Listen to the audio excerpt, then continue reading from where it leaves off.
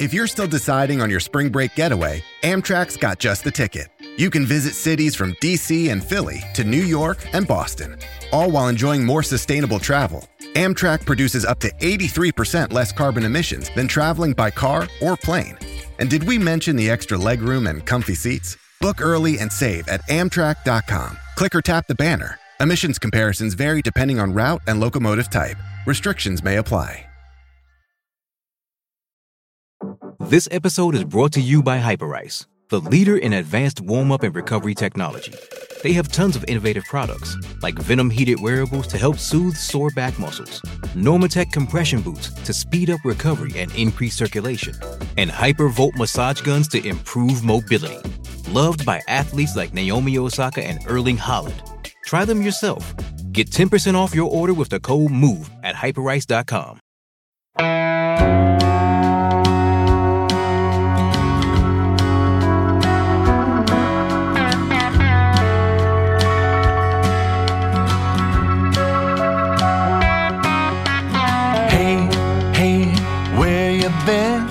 Buckeye talk is about to begin. Hey, hey, hey, come on in.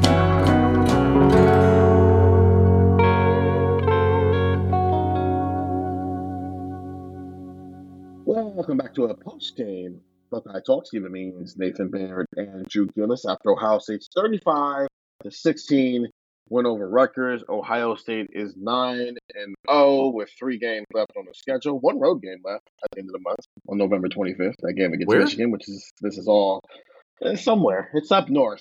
It's the team that's up north has their own set of drama going on. But we're not here to talk about that one. We're going to talk about Ohio State's drama. I sent out a call out to the Texans for rants, just thoughts. I just want to know what people are thinking after a 35-16 win over Rutgers, where Ohio State now 9-0, and we're just going to react to what people say, because I just want the Texans to drive and their thoughts to drive a pod like this, where Ohio State won by 19 points. They did trail at one point in this game. There were some good, there were some bad, there were some weird, there was some ugly. So let's just get into it. Start with the offensive side. From the 6-3-0, guys, I feel like this offense is on the cusp. Marv is Marv. Trey is looking like the best back in the league, and the offensive line is getting a push. If they can just clean up the mental lapses, drop passes, missed assignments, and such, which seem to come in a bunch, they might be able to get 80% of what they were last year. It seems ugly, but this offense is making a step, it seems, every week. Nathan, do you think the offense took a step this week, whether it was an execution or just stars being stars? Do you think this offense is starting to trend in the right direction, even if it's not quite where it needs to be yet? Well, I think those are sort of two different questions. The first one you asked me is whether it took a step. I don't know that I think it took a step. But the thing is that you can see with Trevion Henderson being what he's been these last 2 weeks, with Emeka Egbuka now back, although he didn't do a whole lot today, but he's back in the mix. With Marvin Harrison still being Marvin Harrison. With Concord having a week where, with the exception of the interception, which was a poorly thrown ball, it wasn't the same bad decision making that we saw at Wisconsin in a couple of critical places. You see the elements. I think what makes it hard to get super enthused about that, and I hesitate to even say it that way because it sounds like I'm saying that you should be down on the offense. I don't know how I'm necessarily saying that, but I'm just saying that this breakthrough that we've kind of been waiting for all season, right? Where we think that all those elements are there and it's just a matter of putting them all together. That's sort of been simmering all season. It isn't a new thing. Concord was trying to, after the game, make his case that the offense was much worse at the start of the year and that there has been a steady progression. And he's, still saying we're a long way from where we want to be, but he thinks they're headed in the right direction. It's just that it's week 10 next week, and week 12, as you already mentioned, there's a big old monster waiting at the end of that level. You don't get to ease into this much longer. You've got 2 weeks to really find your stride, to kind of really put this package together. And then unleash it on Michigan. And there's also only so much these next 2 weeks will tell you, because it's Michigan State, which I know just beat Nebraska at home today, but you're talking about just the messy middle of the Big Ten, and who knows what happens on a week to week there. Because guess what? Illinois also beat Minnesota tonight, and Illinois is not that great, and Minnesota is not that great. There's like a lot of teams in the West, and they're just kind of beating up on each other. So these next 2 weeks don't absolutely solve anything. But I think if they do really combine things from an efficiency standpoint, because tonight was a really promising day for Trevion Henderson again, and Trevion Henderson as a receiver and what he did after the catch. It wasn't a super efficient day passing the ball. If they put the running game with an efficient passing game for an entire game in either of these next 2 games, then I think it's time to be a little bit more encouraged. So, Andrew, Nathan just pushed back on the idea that maybe the offense took a step. Maybe we saw some things we need to see. So let me throw another, I'm not going to say negative, but just a different viewpoint, and a viewpoint that's actually on point with what Nathan just said, and see if you agree with this. This is Brian from Washington.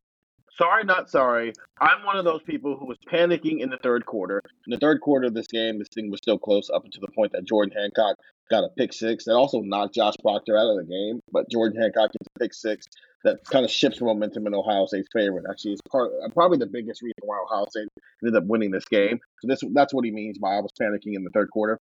I would apologize for my negativity, but at some point, I think we have to have fast starts to games. One of 2 things are true right now. Either Day's game plans are poor coming into games, or the players we have on offense are not as great as we think. And if it's both, we're S-word. I don't know if we can say that on the slide, so I'm just not going to test it. It's hard to know what it is. Stallions? Sometimes our yes, stallion. Yes, we're stallions. Technically, I am stallion because I went to DeSales. Shout out to RJ Bay. But it's hard to know what it is. Sometimes our 5-star receivers are dropping easy passes. Sometimes the 5-star QB is making crappy decisions and throwing ugly passes. And sometimes the O-line misses assignments. It's never just one thing in a game. It's all of them at different times. And that makes me worry that it may be coaching. We can't afford this kind of first half against the team up north. We just can't. Andrew, is Brian from Washington on to something when talking about this offense? He's on to something, but this is just kind of what this team is. Like, we're 9 games into this. I said this with the run game. You know, at some point, you just are what you are, and I think the run game's actually gotten better since I said that. But I think we could also just say Ohio State is what it is at this point. Like, look throughout the year, and they've done this for months, right? They've done this since week 1. It was, when they played Indiana, it was, I believe, 10-3 at halftime. I think it was 10-3 at halftime when they played Indiana, and they won that game 23-3. And they were up on Notre Dame 3-0, and they won that game 17-14.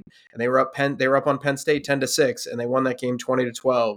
And they were tied with Maryland at halftime, and they should have been losing to Maryland at halftime. And they had 3 offensive points, and they won that game by 20. Like, this is just what they do. They were losing to Rutgers today. Like, this is just kind of what they do and what they are. I understand that, you can talk about, hey, look, this team needs to start faster. I agree. They absolutely need to start faster.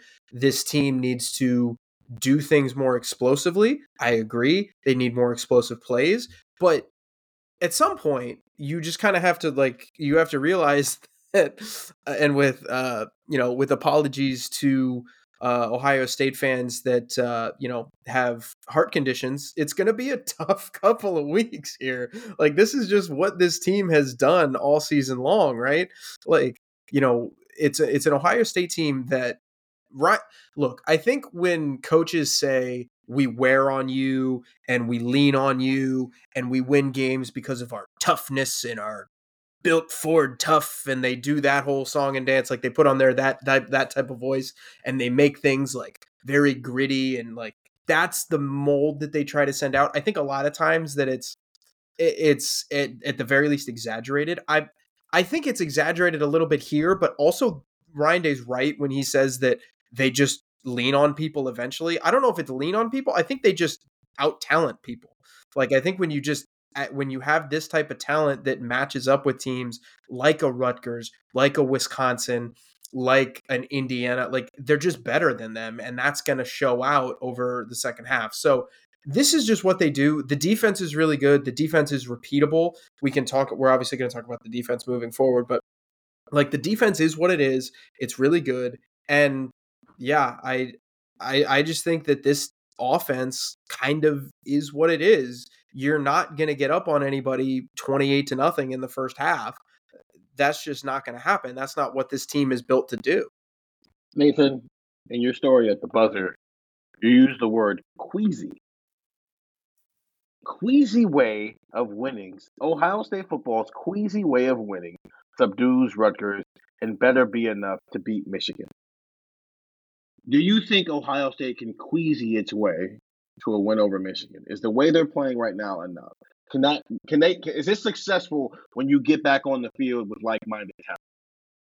And I just, for full transparency, I was probably writing that headline when it's 21-6 early in the fourth quarter. 21-16 early in the fourth quarter as Rutgers cuts it to score. And I think that's pretty fair because I think fans are queasy. We're only up by one score, less than one score against Rutgers in the fourth quarter in their place. And my point being that this thing that we've been waiting for is maybe not going to show up. I feel a little bit less after a full evaluation of some things because, again, I think Trevin Henderson doing what he did and being what he has been in these last couple of games is starting to maybe be the thing that could, I don't know if it breaks the dam, but maybe it punches a big enough hole in it that it gives this offense a little bit more help in a matchup game like that. But my overriding point being that this is how it's going to be. Like you need to just strap in, and it's going to be rough in Ann Arbor. You're going to probably be on the edge of your seat at best, down to the last seconds of that game. Maybe that was destined to happen anyway. But if you were waiting for like sort of the super team, right? Like we talked for a couple of years about the potential of a super team this year for Ohio State. And that has faded over the course of this season because of the limitations of the offense. And it still sounds like a hard thing to say almost that you think that this might just be a bit of a plod to get to that point. Now, here's the one thing I will even come back at myself on a little bit that you have to remember. And I wrote about this at the buzzer too. I tried to put this in the full context. Rutgers came into this game as the number 8 team in the country in opposing passing efficiency ranking, like defensive pass efficiency. Like this is what they did to Ohio State and Kyle McCord today is what they have done to every team they've played, more or less. And the fact that Kyle McCord only averaged like 8 yards per attempt today, and that he threw an interception on 26 attempts, is not some kind of catastrophe. Like, it's just not. And they had a tough time throwing the ball today against a team that defends the pass very, very well. And I don't think, though, that it's fair. I think it is also fair to say that's not the Ohio State standard. That Ohio State has gone out and recruited elite quarterbacks and elite receivers and prioritized those positions at the top of this program in some ways, right? Like it's the way they structure the coaching staff. Like there's a lot of things that go into how good this offense is supposed to be. So when you've done that, you're not supposed to just be playing to a draw, even against good defenses. Like this is supposed to be where you separate. And I don't think that we're seeing separation. I think we're seeing them, because of how strong this defense is, this defense buying them enough time to figure it out week to week. I think that what I wrote at the buzzer was more a sort of resignation that I think maybe the separation against teams of a certain caliber is just never going to be there. So it's just going to be a slog. And I think that might be okay, though. So 2 texters agreed with a lot of what you just said. Jim from Perrysburg, I think folks underrated Rutgers. This was a good team. McCord had just one bad play, otherwise played very well, and Henderson has never played like this for us. I don't know about that, but I understand the sentiment that they're getting at. The way he's played the last 2 games, 415 total yards on 55 touches, he's been at a different level. He's a different dude when healthy, fairly happy with how everything looked overall. And then Kelly from Millersburg. This game was a microcosm of the whole season. Offensive struggles in the first half, a defense that bails you out, and special teams that are less than spectacular, which we'll get into special teams on this podcast as well, because another week goes by, another special team snafu. Injuries tested the youth of our secondary. I'll take a road win, but they need to clean things up if we're going to beat the cheaters up north. So we get another way of describing the Michigan game. Before we go to the break here, I do want to touch on Kyle McCord. Andrew, Kyle McCord, 19 of 26, 189 yards, 3 touchdowns, an interception, 73% completion percentage, and a quarterback rating of 164.5. Did you think Kyle McCord played well? No. Because I don't think played well is the same way of saying was fine. Like, I think fine is how I would describe Kyle McCord today. I think he was let down by some of his receivers, and I'm trying not to let that kind of cloud some of my judgment. Obviously he had some really high moments. I thought the touchdown throw to G. Scott was outstanding. I thought that was a just remarkably placed football, and shout out to G. Scott, because that was just as good of a catch too. That was just a really nice play. So like you saw good there, right? Like that, not even good. That's great, right? That is great quarterback play from Kyle McCord. That's outstanding. Then you also saw the throw that he should have made. The read was correct. The decision to throw it was correct. He just didn't throw it well. But those are the kinds of decisions that we have talked about coming back to bite you in the hindquarters, because that directly led to Ohio State being down at halftime, right? Like that, like Rutgers kicked 3 field goals in that second quarter, and it was 9-7. And that directly led to an Ohio State deficit going into the break. And frankly, like it was just a not good sequence for a handful of plays for Ohio State there, because you have the interception by McCord, and then the defense allows Rutgers to move down, and then the defense starts to move, allow them down the field again at the beginning of the second half, and obviously we'll touch on that later. But those are the mistakes that we have harped on and that we have talked about and have said those have got to change. I mentioned this in one of our YouTube videos. There was a play where we all pointed to each other in the first half, and we saw Marv streaking down the right sideline, and Marv was open. And Kyle has said multiple times in the past, if Marvin Harrison Jr. is one-on-one with anyone in the country, I'm taking that matchup. And I think in the press box, the immediate sentiment was, oh, he just missed him. He didn't see it. I need to go back and look, but I saw that replay once, and my first thought was, he didn't miss him. He didn't throw it. And I think that there's some confidence issues maybe with him right now.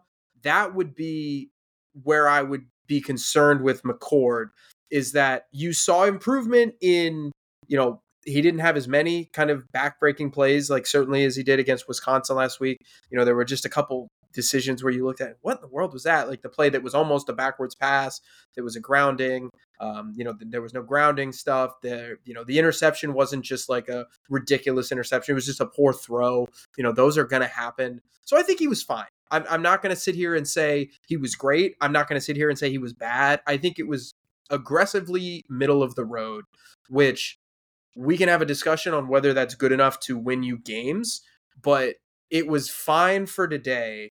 And I do think it was an improvement over last week. So I think it was an improvement over last week, but I'm not going to sit here and say that it was great or it was even super good. I'm just going to say that it was fine. Nathan, do you agree with the confidence? Go ahead. Yeah, sorry. I think I remember the play you were talking about, where he threw underneath rather than going up over the top to Harrison. And it's hard for us to tell. And when you're watching on TV, it's hard to tell because the vantage point is completely different than what they have on the field. And so where his vision is blocked on a given play, you never know.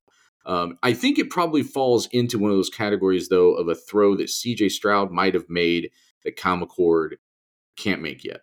That second year C.J. Stroud certainly might have made. But I also thought it was a play that where they were in like far into plus territory at that point. I can't remember if they were in the red zone yet, but it might have been a shot that he didn't feel developed enough to that point where space was kind of running out. Do you understand what I'm kind of saying there? That he had to make a quicker throw than I don't know. It'd be something worth asking him maybe. Sure. If we get him on Wednesday game, which we haven't. But I'll credit Marcus Hartman from the Dayton Daily News for throwing this out earlier today because I thought it was funny. So Kyle McCord, I'm going to give you two stat lines. 13 of 21, 154 yards, 2 touchdowns, 1 interception. That's pretty pedestrian numbers, right? Against anybody. 19 of 26, 189 yards, 3 touchdowns, 1 interception. That was Kyle McCord today. The other was C.J. Stroud last year against Rutgers, a worse Rutgers defense than the one Kyle McCord played. Now, numbers don't tell you everything, and there's something to be said for the vibe that you have on the field in a given game where you know what you're watching sometimes. I just feel like we just did a whole pod about this earlier this week. If there's people out there who are still waiting for Kyle McCord to show up and just throw lasers all over the field and bomb a team into submission, that has never been what was realistically on the table from day one for this offense this year. That wasn't what was going to happen. That was a complete outlier of the potential opportunity of the potential outcomes for him. I think he can play better. I think he can be more efficient, but I think it's going to be roughly what it has looked like all year. And what that has meant at times is days where it's less efficient, like today. And that what it also means is he steps up and gets it done against Notre Dame. That's all part of the package here.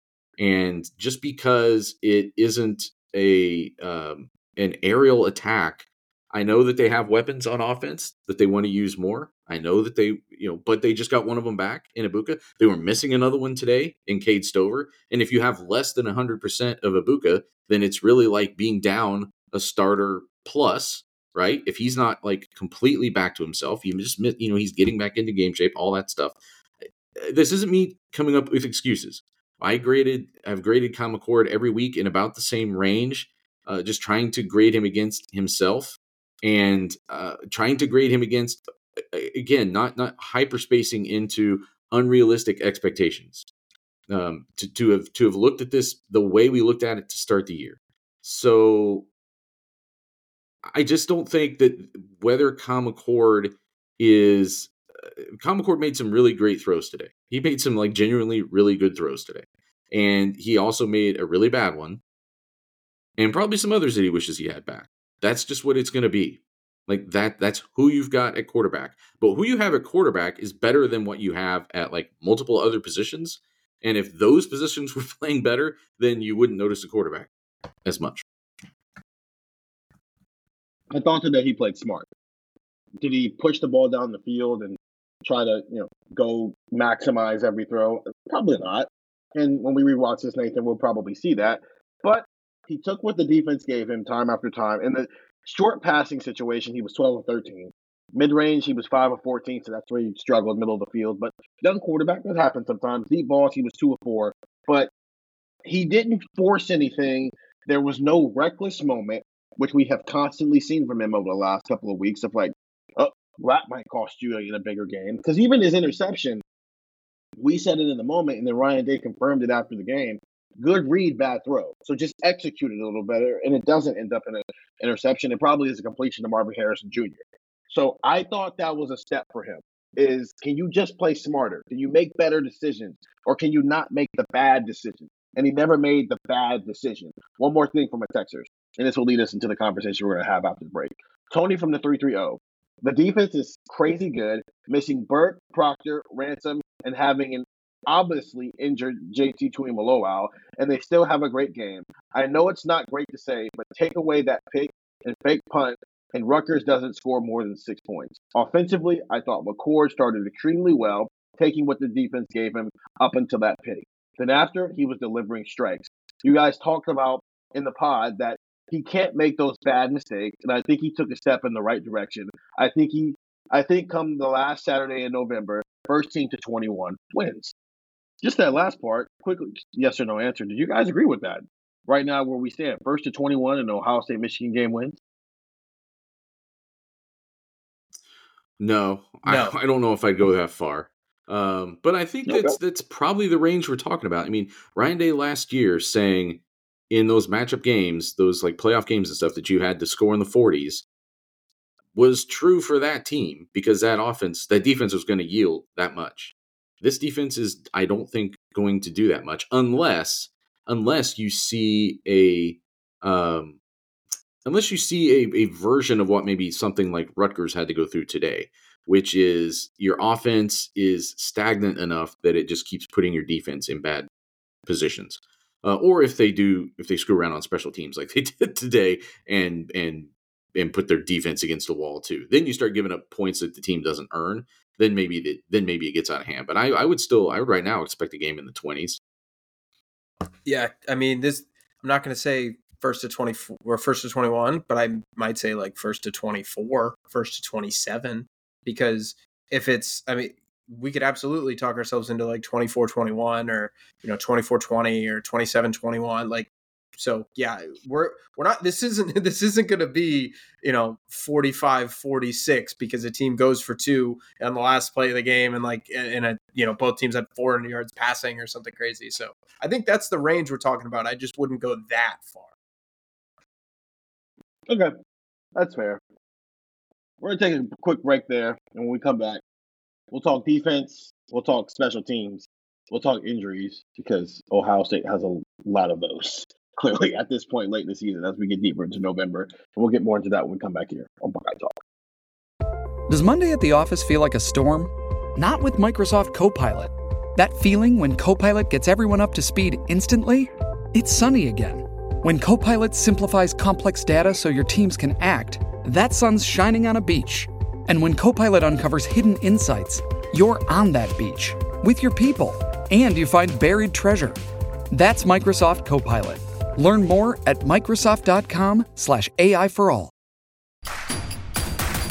Introducing Royal Caribbean's newest ship, Icon of the Seas, the ultimate family vacation. The ultimate 6 slides, 8 neighborhoods, 0 compromise vacation. The ultimate never done that, can't wait to do it vacation. The ultimate chillin' by a different pool every day of the week vacation. This is the Icon of Vacations. Icon of the Seas. Arriving in 2024. Book today. Come seek the Royal Caribbean.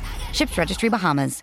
Getting engaged is a moment worth cherishing. A one-of-a-kind ring that you design at Blue Nile can help your love sparkle. Just choose your diamond and setting. When you've found the one, you'll get it delivered right to your door. Finding the right engagement ring can be nerve-wracking. At Blue Nile, you'll have the expert guidance needed and a diamond guarantee that ensures you're getting the highest quality at the best price. Cherish all of life's moments and save up to 30% at BlueNile.com. That's BlueNile.com. Survivor 46 is here, and so is On Fire, the only official Survivor podcast, and we have a twist this season. The winner of Survivor 45, Dee Valladares, will be joining us every week. We're going behind the scenes of the biggest moments, the how and the why things happen, and the strategy and analysis you can only get from someone like me, a Survivor winner. Listen to On Fire, the official Survivor podcast, wherever you get your podcast. And we're back here on Buckeye Talk. Stephen Means, Nathan Baird, and Drew Gillis after Ohio State's 35-16 win over Rutgers. I think we've talked really, really highly about this defense for 9 weeks, and deservedly so. With that being said, Ohio State allowed Rutgers running back Kyle Monagai to run for 159 yards on 24 carries, and there were times where he was gashing them in the run game. This comes from Rob in Texas. Defense take a step back today. I've noticed over the past 2 weeks a problem with not wrapping up and missing tackles. And then Gary in the 217, Rutgers ran on the defense in the second half. Is that a template for Michigan? And that is the more important question in this situation. Andrew, we can start with you. I mean, Michigan likes to run the ball, and in fact, they're very good at running the ball. They've got 2 running backs who are very, very talented. I understand that Donovan Edwards hasn't necessarily played that great so far this year, but Blake Corum was a Heisman Trophy candidate until he didn't play against Ohio State last year.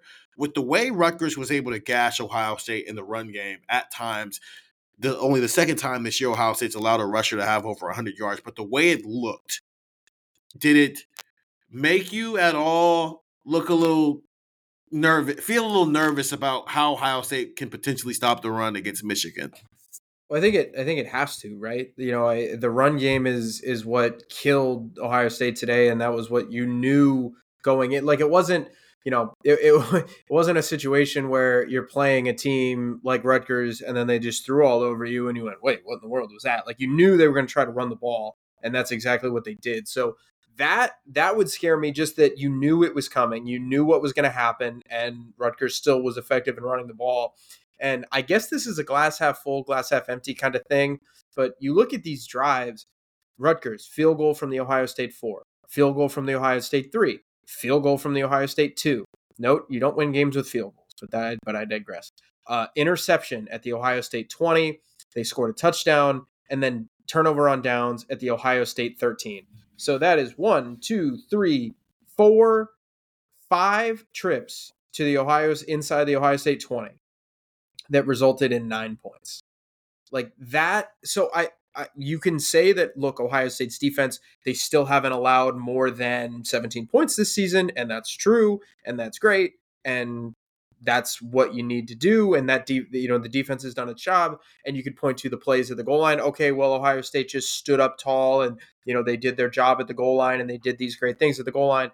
But the other side of that coin, the glass half empty side of things, is Ohio State very well could have been down at halftime, like 13-7, or 17-7. Like, it could have been a little bit different than it was.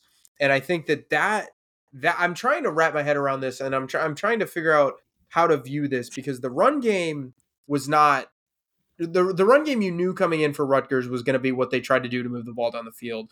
I mean, their quarterback, Wimsatt, at 10 of 25 for 129 yards, he really wasn't a super big threat. Even though there were a few throws that he missed that would have been, big time plays for Rutgers.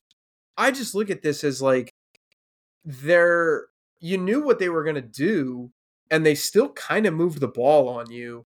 And not only that, they moved the ball on you and got agonizingly close to making this a 1-score game. Like, if one of those touchdown or one of those field goals gets flipped, I mean, when Rutgers was driving and they turned it over on downs, that game's 28-20, and they're going in to try and tie the game. Like, this was a game that I think was closer than the 19-point margin would indicate. So yeah, the run game would absolutely scare me, because you know what Rutgers was going to do. And when you play Michigan, when you go to Ann Arbor, you know what Michigan's going to try to do. And Rutgers was still able to run the ball. And I don't know. Ohio State made the plays when it needed to, but there were a lot of situations that you could say, well, they didn't make the plays they needed to keep them out of those situations. From the 713, Nathan, my biggest concern for OSU was how much ground yardage they gave up. Defense good, but stopping the run may cost them against the team up north. Second biggest concern, McCord's ball security, though that wasn't necessarily an issue today. And then most positive thing was Travion Henderson. But just the idea of, we've talked about it sometimes in the past about sometimes Ohio State can get gashed in the run game. And then you would look at the numbers and it's like, well, overall, they're a top 20 run defense in the country. But today it seemed like some of the worries that you had about Ohio State in the run game, especially up the middle, kind of came into fruition. So a couple of things. So 45 of the yards that Monangai had today came on that cousin of the fumble Ruski that they ran.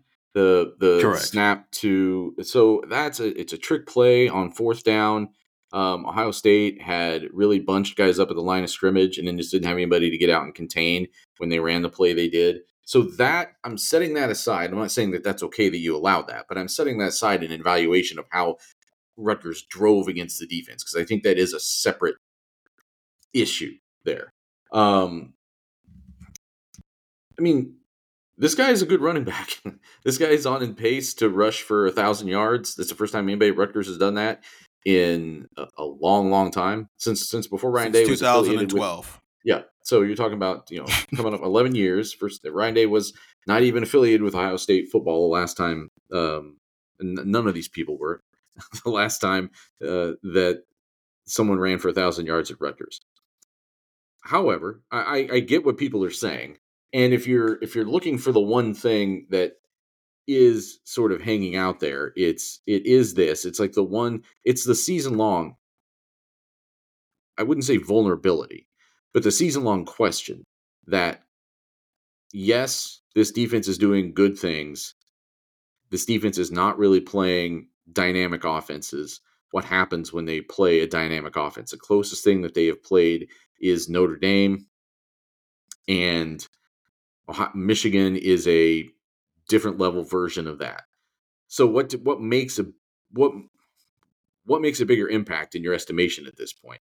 The other thing, though, is that first half. Yes, I get what you're saying, Andrew, that the score could have been different. The reason the score wasn't different was because of the defense. It wasn't things the defense wasn't doing that was causing the problem. I mean, they had to defend the short field after whatever happened on that punt. We have to talk about that. They had to defend the short field after the Kyle McCord interception. I can't remember what the third process was that led to a field goal, but like they kept getting this offense or special teams, like mistakes that were not of the defense's doing, have the past 2 weeks kept putting this defense is back against the wall, and they keep responding. They keep keeping teams out of the end zone. For the most part all season, they've kept teams out of the red zone at all. And then inside the red zone, they've become really, really, really stingy. So I think the totality of this defense, I don't come out of this game thinking that it's a problem. It might be the reason they can't beat Michigan. I come out of this game with even more evidence, I think, that this defense is the reason they could beat Michigan. Because I feel like that when healthy, and let's not forget that they ended this game with 4 defensive starters, 4 guys who might reasonably be first-team All-Big Ten players this year on the sideline or at home. 2 of them didn't even come. With Tommy Eichenberg also getting hurt and Josh Proctor not finishing the game. And then JT Tuimoloau also banged up. So 5 of your 11, all veteran starters, all banged up today. And let's not pretend that doesn't have an effect on this defense, right? So all in all, I don't come out of this game with like alarm bells going off that they didn't stop the run better. 23 for 114 is what that running back did when so you're talking about 5 yards a carry. Mm-hmm. That's not a great defensive performance. But that's not a team running all over you. I think it was a result. I mean, this is what Rutgers did. They were just going to run the ball all day long, and Jim Knowles even admitted to that fact after the game that we just had to contain it. We knew what they were coming in here to do, whether it was with their quarterback Gavin Winston or with their running back, excuse me. To your point, Nathan, the first field goal they held them to was after the 45-yard run on the trick play on 4th down. The second field goal was after the snafu with the special teams thing. And then the third one was after Kyle McCord's interception. So to the point, Ohio State teams get to the red zone against Ohio State very minimal. And when they get there, they're not scoring touchdowns. This is from one of our texters, Terry in Toronto. So shout out, we got texters in different countries. Other than the 19-yard touchdown and 5 red zone trips, Ohio State gave up a net 2 points. 3 field goals and a pick 6 is how he broke it down. That's absurd. That last TD, and then he wanted to mention this too. This was about Marvin Harrison Jr., which right now the entire Ohio State athletic department seems to be on a Marvin Harrison Jr. for Heisman Trophy campaign. We got a thing from Jerry in our email. Ryan Day's been bringing up Marvin Harrison Jr. in that conversation for a couple of weeks when he gets asked about it. Gene Smith just tweeted it out as we're recording this pod Saturday evening. So there's a big, clear Marvin Harrison Heisman Trophy push going on right now. The last CD was very clearly a let's get Marv to New York call, right? Easily run for a touchdown, but he didn't have big yardage, get him 2 tutties and keep him in the mix. First half felt like Maryland. What in the actual F word because we're not allowed. I'm not going to say that on this pod. Sometimes feels like 2002, except the games don't finish as close. Best part of going 9-0, which people respond, chance to go 10-0. But back to the defensive point. I think you're right, Nathan. I mean, every defense has to give up something, and on a day when you're playing a team who's going to run it some more, and then run it some more, he probably was going to compile up yards. But it didn't feel like. I felt like Ohio State's defense controlled the game, even if Rutgers did move the ball every so often. Right. Even when it was 21-16 in the fourth quarter, I wasn't thinking Ohio State's going to lose this game. I felt like it would be something crazy would have to happen for that point. And also, like, did this feel like Maryland to you guys? Because I feel like we came out of Maryland with a lot less, even though they scored actually more points in that game. It was 37-17 versus 35-16, so very similar. Rutgers is better than Maryland. Rutgers is certainly a better defense than Maryland is. And Ohio State only scored 28 points on offense today. So you can, I guess, factor that into that. But, like, I don't know. I didn't come out of this thinking like this was similar to that part of the Maryland game. Especially because you had a running game in this game. Maybe that's their point. Like you can flip the running issues against Maryland for some of the passing issues today. I guess is maybe what they're getting at. I don't know. I guess I would just say still, like, Michigan is going to run the ball on Ohio State. Michigan might be the best team in the country. Michigan is a tremendous offense. And Ohio State's a tremendous defense. But often in college football, when a tremendous offense meets a tremendous defense, the offense is still going to move the ball some. But what you are seeing from this defense is an ability to thwart those red zone opportunities and hold teams to field goals. They're not going to do it every time. Michigan is going to score multiple touchdowns against Ohio State. Ohio State has not allowed more than 2 touchdowns in a game this season. Michigan will probably be the first team to do it. Or they'll get at least 14, I would say. They'll get at least 2 touchdowns. And I would right now kind of assume that they're going to score. So again, you come out of this game thinking the defense is going to let you down. The defense is the chance that you have to beat Michigan. That they can interrupt them enough, that they can frustrate them on enough drives, that they can get the ball back to the offense enough that even though the offense is going to also have some tough sledding that day, that it's going to get enough reps at it that'll be the time that Trevion breaks one. That'll be the time that you get the ball to Marvin Harrison Jr. and he makes a catch that nobody else in the country can make. Like this, the Michigan game will be won by this defense, or it won't be won. I think the Maryland comparison was more about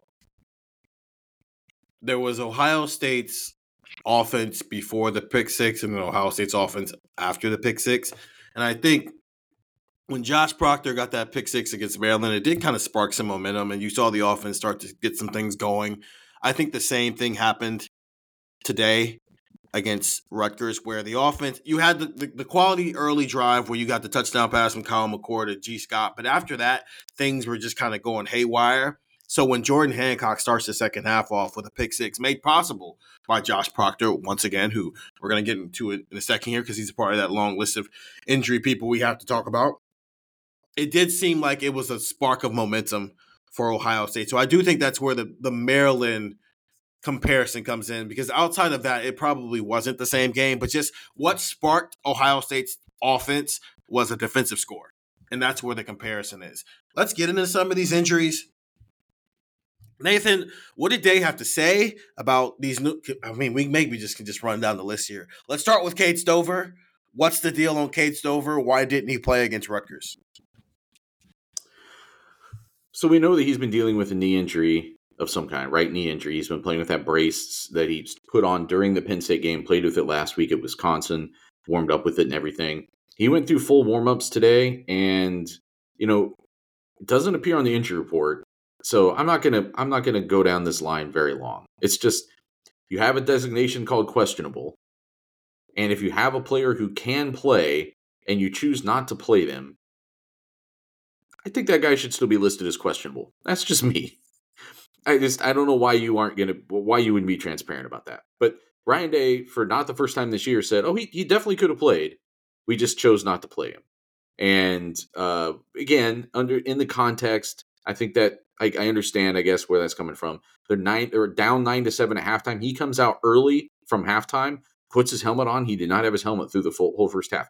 Comes out, after halftime, gets out on the field early, is warming up, is doing stuff by himself. You see him get on the headset. Obviously, I don't know who he was talking to, but if I had to guess, it might have been Keenan Bailey, who is up in the press box during games, the tight ends coach and the former offensive staffer in other capacities, maybe possibly trying to plead his case to get back into that game.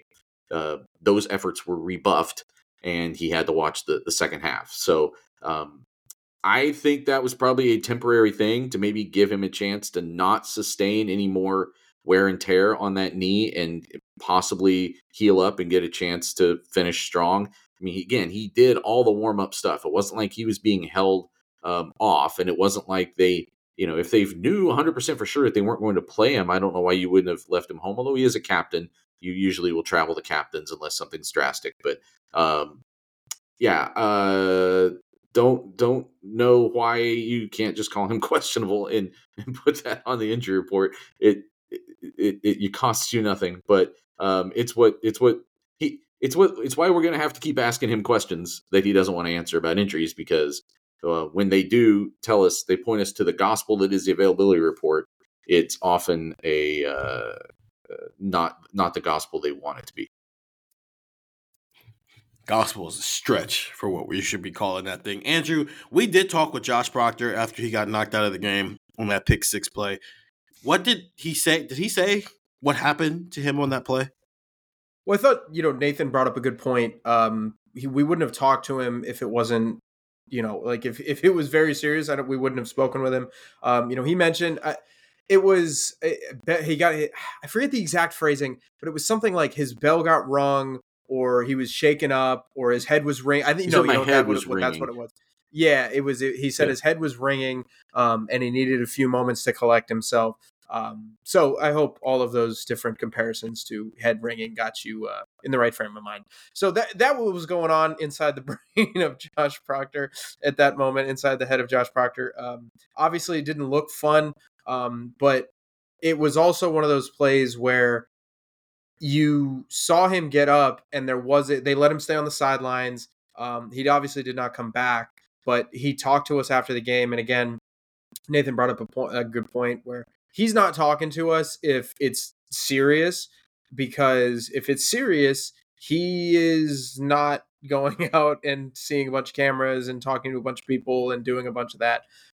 So I thought that was kind of important to know, but we'll see what it means moving forward in terms of his health. I'm not sure. I don't want to make any grand proclamations about what's going to happen next week against Michigan State, but it didn't, he seemed to be fine. He kind of said, just bell rung for a few minutes. Like, it didn't seem to be something that he was kind of battling throughout the interviews, and he seemed fine. And then he said, like I just said, he was a bit shaken up there for a few minutes, and then all was fine, it sounded like. Nathan, those are the players who were here. Denzel Burke, Lathan Ransom, neither one of those guys are here. You asked Ryan Day about those guys, and I mean, the way you asked the question, I thought that was a great way to ask the question, to maybe get an answer. He didn't want to go. What did he say about Denzel Burke and Lathan Ransom and their status going forward? Yeah, so just the way that I phrased it was, how long is your defense going to have to do this without Denzel Burke and Lathan Ransom?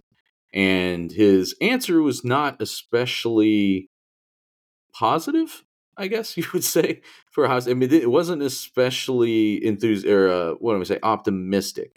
Now, that may have been him trying to be honest with me. It may have been him wanting to reserve as much as he can, because there's gamesmanship here, and they want Michigan to not know who they're going to have available to play that game, right? Like, why not? I get it. But here's what he said: I don't have the answer to that, and I don't think we know the answer to that. So we always try to parse his language. After 5 years, you kind of get to know how a guy is saying things. There's definitely times where he will say, I'm not talking about injuries. And there are times when he will say, he'll try to give us his best estimation. A lot of times coaches don't even really like to do that, though. They're not the doctors. They turn all that stuff over to the doctors, and they're just sometimes making guesses. This, I really think, tells me that at least in the case of Ransom, and I don't know about Burke, and this is sometimes it's two completely separate cases. And when you ask about two guys at once, even though they are linked positionally somewhat here, you run the risk of getting one answer about two guys that has a wide range. But when he says, I don't have the answer to that, and I don't think we know the answer to that, that tells me that evaluations are ongoing as to what the timetable might be for one or both of them. Obviously, Denzel Burke went to Wisconsin and played last week, so it's not like we even it was funny, like not funny, but like when we were at practice on Wednesday, we were getting ready to shoot our post practice videos, and you said, "Hey, did anybody see Denzel today?" And I didn't like dismiss it necessarily, but I was kind of like, well, I was like trying to watch these like 8 other guys that we were looking for that haven't been playing or that we think might not be playing, and Denzel played last week, so he wasn't as high of a priority, so I actually hadn't even looked for him. So lesson learned there, I suppose. But Ransom is the one that they've just never given anything close to a time frame on, right? Because Burke, even against Penn State, they said, well, he was close this week, at least, or close to practicing or whatever, and then did come back and play the next week. So that may have been more of a temporary thing or a short-term thing. The Ransom is the one that just seems like it looms the largest because they've never given a timeline for it. So we did a video on this, and Andrew and I both said Cade Stover as like the guy who is the most concerning injury, and our reasons were, and for more or not, listen, he's their best tight end. He's probably been their second most reliable weapon all season, and they do a lot of 12 personnel stuff, and so they probably need their best tight end and their second best tight end to be able to do that stuff. You went a different route with that. We also saw Tommy Eichenberg after the game. He did leave the game. He had a lot of ice on his left elbow, I believe. I think it was, yes, left elbow after the game. He was walking fine, so we'll see. Add that one to the list of people that Ohio State is. This team is not 100% healthy, Nathan. And you said Tommy Eichenberg might be the most concerning of that group. I just want you to give the answer for that one, especially because Brian Day didn't give us necessarily a timeline with Lathan Ransom and Denzel Burke. Josh Proctor probably would have gone back in the game if they needed him to, given that that we got him after the game. And then Tommy Eichenberg, maybe he would have played again, maybe he wouldn't have, but he went back into the locker room. Why do you think he's the most concerning of that group? I don't know if Proctor would have gone back in. Like, they took his helmet. Like, anything when it's a head thing, that they'll take your helmet, and he probably wasn't going back in. But I think they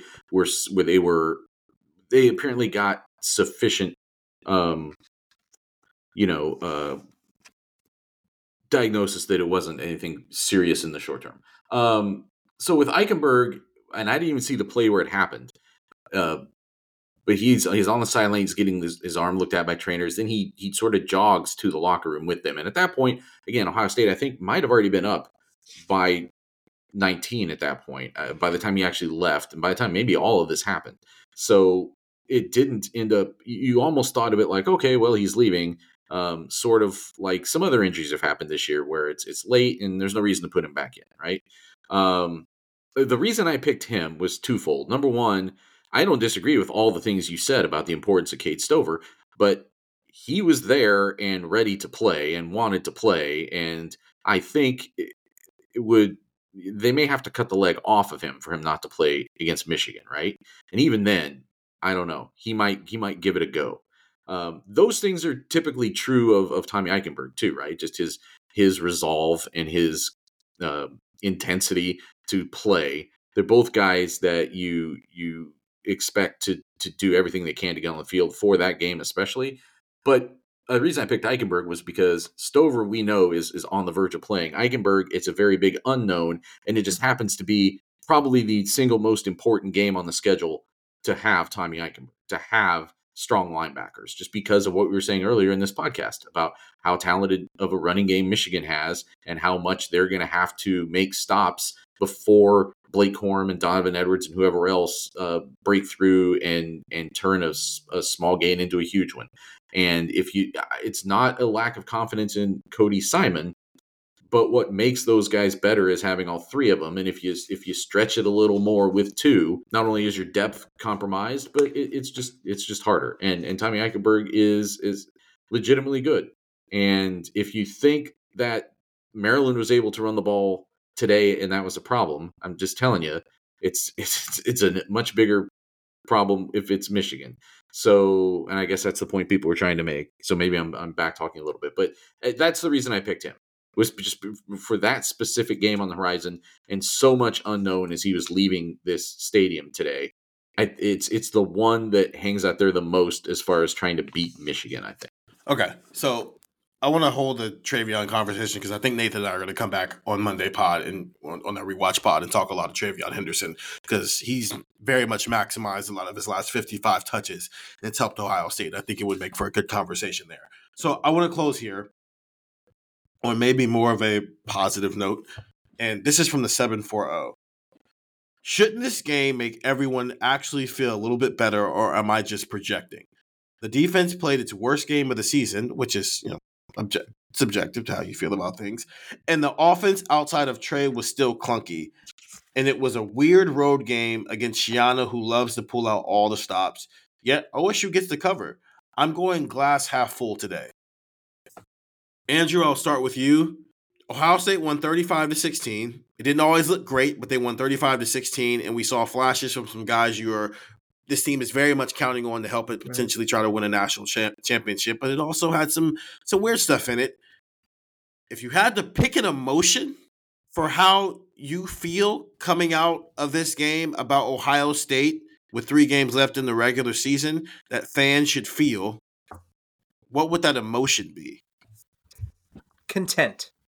You should be content with this team being where it's at because they're it sounds hilarious because they're 9-0.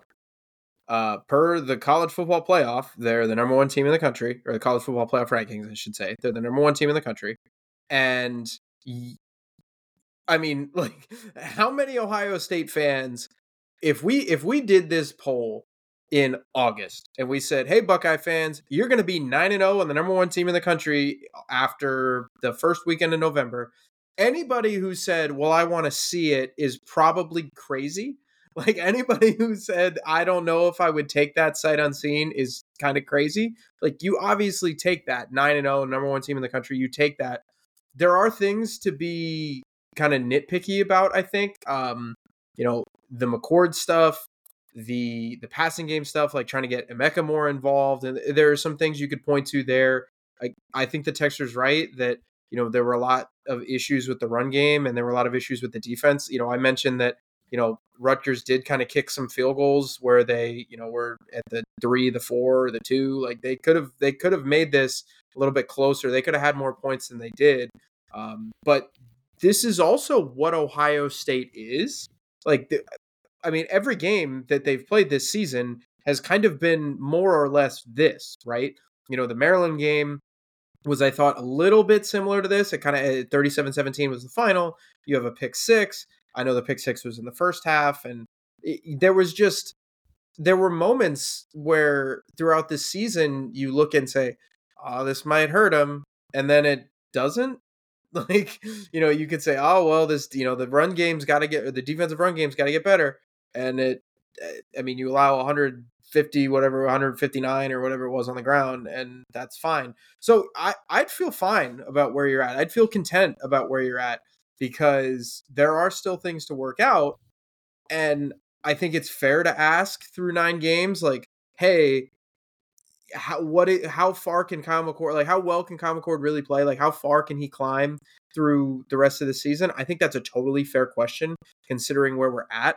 But this team is what it is, I think, more or less at this point.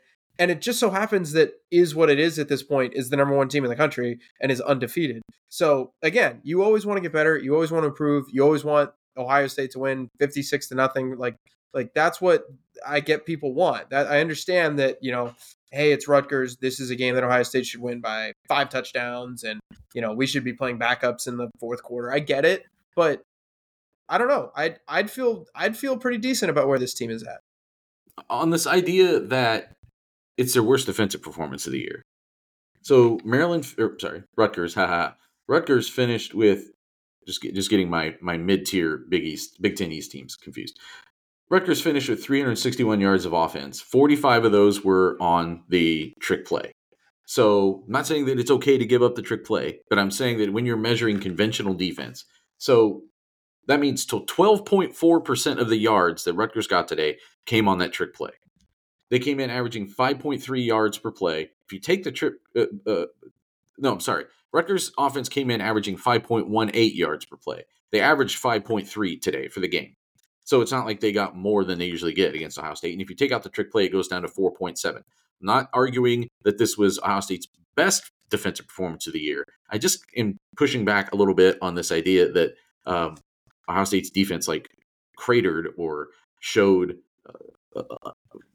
massive vulnerabilities today. I don't get that. And I think content is probably the right word. Listen, there was nothing Ohio State could do today to beat Michigan. Literally nothing. Michigan is still going to be an incredible team when you play them in 3 more weeks. They are going to be the best team you've played all season if you're Ohio State. They are going to be the best offense you've seen. They're going to be the best defense you've seen. And I think there's probably a better than average chance that all those coaches are still going to be there. Connor Stallions is gone. I just don't know that this is going to get resolved before then in some way that throws Michigan into turmoil. I'm skeptical of that. This is the team you're going to have to beat. Progress has to be enough. Like progress in terms of just winning on a week-to-week basis, and progress in terms of like trying to just make incremental advances where you can. And it's harder to make incremental advances when half your starting defense is banged up in some way, which is what was the case was by the end of this game. I just think people need to take all those things into context.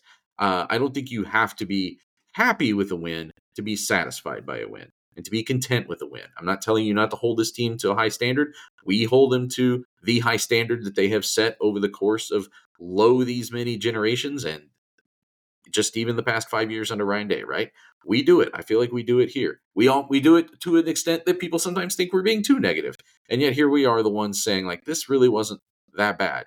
You beat this team by 19 points. They never like really threatened you. It was funny. Like we were, our colleagues at NJ.com in the fourth quarter were asking Andrew and I, does this count? Does this count as a scare? Did Rutgers like put a scare into Ohio State today? And we were kind of like, I mean, I think Ohio State fans might be a little bit scared of how they are not yet thriving on offense the way they want to be. I don't know that they were scared of losing this game, even when it was 21-16 in the fourth quarter. Like he was like, does Rutgers need to be like a one possession game and Rutgers has the ball? Like sort of half joking, but also sort of like reaching for what actually does count as putting a real threat into Ohio State in this series. And I don't think it got there. And I think this was the toughest of the 3-game stretch between Wisconsin and Michigan. The fact you had to go on the road and play a defense this good. I think that was the toughest game of the stretch. And I think they are probably going to beat Michigan State by just all the points next week. Like this could be one of those weeks where they just like unload.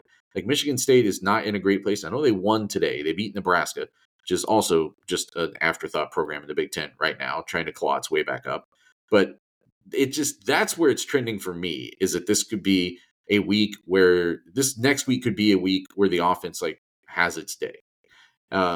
Minnesota, I don't know. Minnesota has had moments this year, but it's especially defensively, but actually not really because all it beat was Iowa and teams like that. So that might be another soft target. It's just about, I think at this point, yes, you're trying to refine some things on offense, and you're just trying to get everybody healthy to the Michigan game. So also keep that in mind the next 2 weeks, that it's more important that somebody plays against Michigan in whatever capacity than helps Ohio State look better in either the next 2 weeks. There's definitely guys that applies to. So a couple texts. One from Dustin in Minnesota. He actually sent his zip code, but I'm not going to put your information out there like that, man. I'm used to Ohio State closing the door on games like this. It is certainly more stressful to see this team close out games in a close fashion, but 1-0 each week is the goal. Go Bucks. And then Tim from Columbus.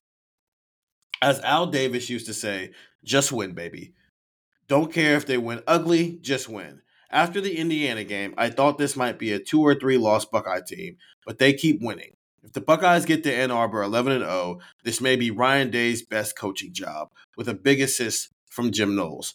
McCord and the offensive line are still a work in progress, but with Marvin Harrison Jr., a healthy Travion Henderson, Emeka Ibuka, everything is still possible with this offense on any given day. McCord continues to play well in second halves. The defense has been great, but worry they are getting worn down. Penn State, Wisconsin, and Rutgers are 3 straight physical teams. They could use a breather, but gotta admit this team has 2002 vibes, which that idea has been thrown out a couple of times where the 2002 team won a national championship while looking ugly the entire year. But they won a national title.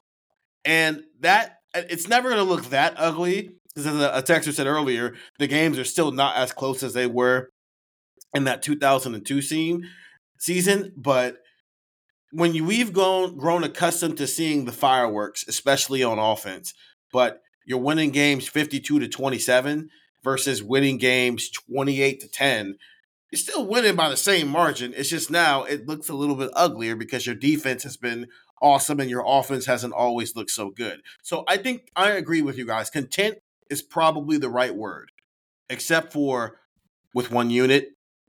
Very quick, Nathan, what did Ryan Day say about this special teams issue? And then are we too hard on Parker Fleming when the head coach is still probably making some of these decisions on special teams? So, right. The question was asked, what happens? It's like the second question he got. Like, you win by 19 points, you get questions about, like, weird, like, gaffes that stand out pretty early in your press conference.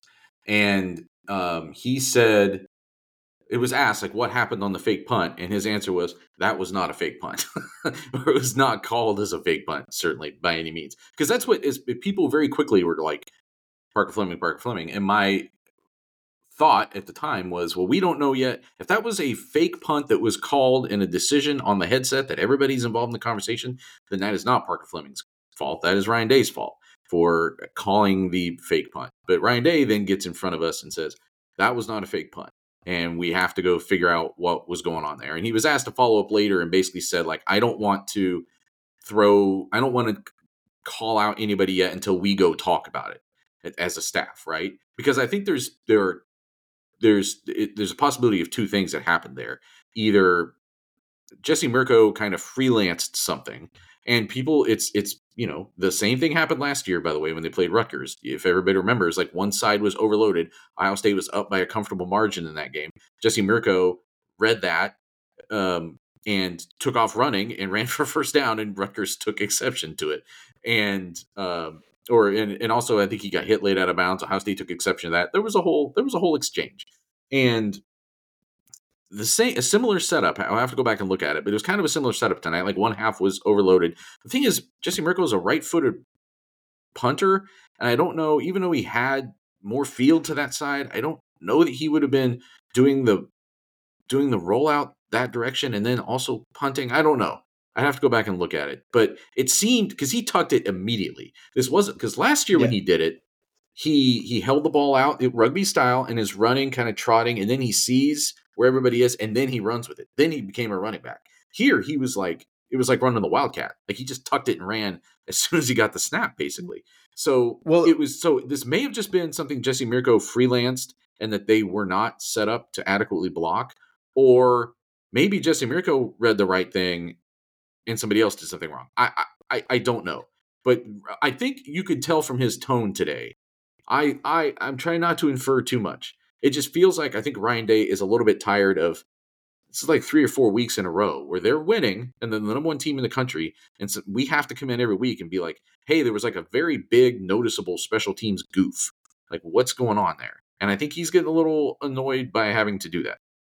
Well, it wasn't even just the punter. You could watch him take it and just run. Like, it was the blockers too. The up backs kind of swung out to the left and then turned, and they walled off to where they were facing where the ball was snapped from. So it was, you're right. It was very clearly, at least to me, like, very clearly someone got the signals wrong, or something happened where they wanted a fake punt and they didn't want a fake punt and they got one. Like, something happened with the call to the field, whether that's Day to Fleming or the player, like coached a player. Something happened there. But like this was very clearly not ad-libbed or anything like that. Like this was very clearly they had set this up and the players just thought they're calling a fake punt. And maybe there's a verbal thing between Mirko and the Upmen that we can't. Yeah, we don't obviously don't know. I would hesitate for that, but I mean, there's verbal calls all the time that you're doing, obviously on every cadence of every snap. So maybe there is. They told him that he's running with it now. Or maybe that's how they just block it up every time in case he runs with it. I don't know. It was. I defended the 4th and inches decision. I thought that was the right decision in their own territory. I thought the play call was terrible. We can talk about that maybe tomorrow, Steven. But the decision to go for it, I thought, was absolutely the right call. I just thought it was either a terrible decision to do a fake punt there at that juncture of the game, or it wasn't supposed to be a fake punt, and that tells you that. So I think what Ryan Day is probably going to say is, I think what he maybe is wanting to find out is whether Jesse Mirko is supposed to know that what he did there wasn't their correct execution of that, or he hasn't been told that isn't the correct execution of that. But it's 2 years in a row against Rutgers where something weird happened on a punt, and it's been week after week after week for these last month or so where something happens on special teams where that Ryan Day has to answer for it. And he got really, remember last year, and we had to keep coming in and asking him like, hey, for a couple of years, like, hey, what's the deal with the defense? Like, and anytime we had to ask him about repeated things with the defense, he gets frustrated because he's put someone in charge of the defense. And I know that this isn't a phrase that we use very much, but I've seen it in their annual performance reviews that he has used I'm almost 100% sure that I saw this in the 2021 performance reviews, like head coach of special teams is kind of how he looks at what Parker Fleming does with special teams. But because you're the coordinator of special teams, like you are the head coach of special teams, and unlike Jim Knowles being the head coach of defense, you're not also the linebackers coach. So it just is what it is, man. Like, and it's not just in a vacuum. It's like it has to go in context with how the whole coaching staff is comprised, and I think it probably makes it hard because now there's been enough little things that what confidence do you have as Ryan Day that if you do scheme something up and you do call it and you do practice it and you think you've got something, what's your confidence level to actually pull the trigger and call it? Because it's and we saw it last year. They had it set up against Michigan. It botches, and that was a turning point in that game. And like you may need something like that against Michigan this year. And what is your confidence level right now, if you're Ryan Day, that you can call it? This man loves to make someone the head coach of something. You got the head coach of the defense, head coach of the special teams. Mark Pantoni is the head coach of recruiting. Mick Marotti is the head coach of strength and conditioning. We're just don't quote me on that. I'm almost sure that I saw that in the 2021. I'll give you the benefit of the doubt, given the head coach we're talking about here. I 100% will give you the benefit of the doubt here. Yeah, I think I have a fun theory. What if they're just having all this special team snafus to throw off Michigan, so they're finally going to get it right against Michigan, just because it comes full circle, because that's where the special team snafus began. I don't know, man. I'm just having fun with it. I don't know what's happening. You think they practiced all week to have like Lorenzo Styles go stand in the exact right spot where that ball was going to bounce? This would be a more intricate deep fake than the Michigan sign stealing operation. That's what I'm saying. If they're purposely tanking, yeah, they are not doing that. But no, of course they're not. It would be hilarious. I'm just having fun with it. It's the real funny thing is for every week there's a special team snafu for Ohio State.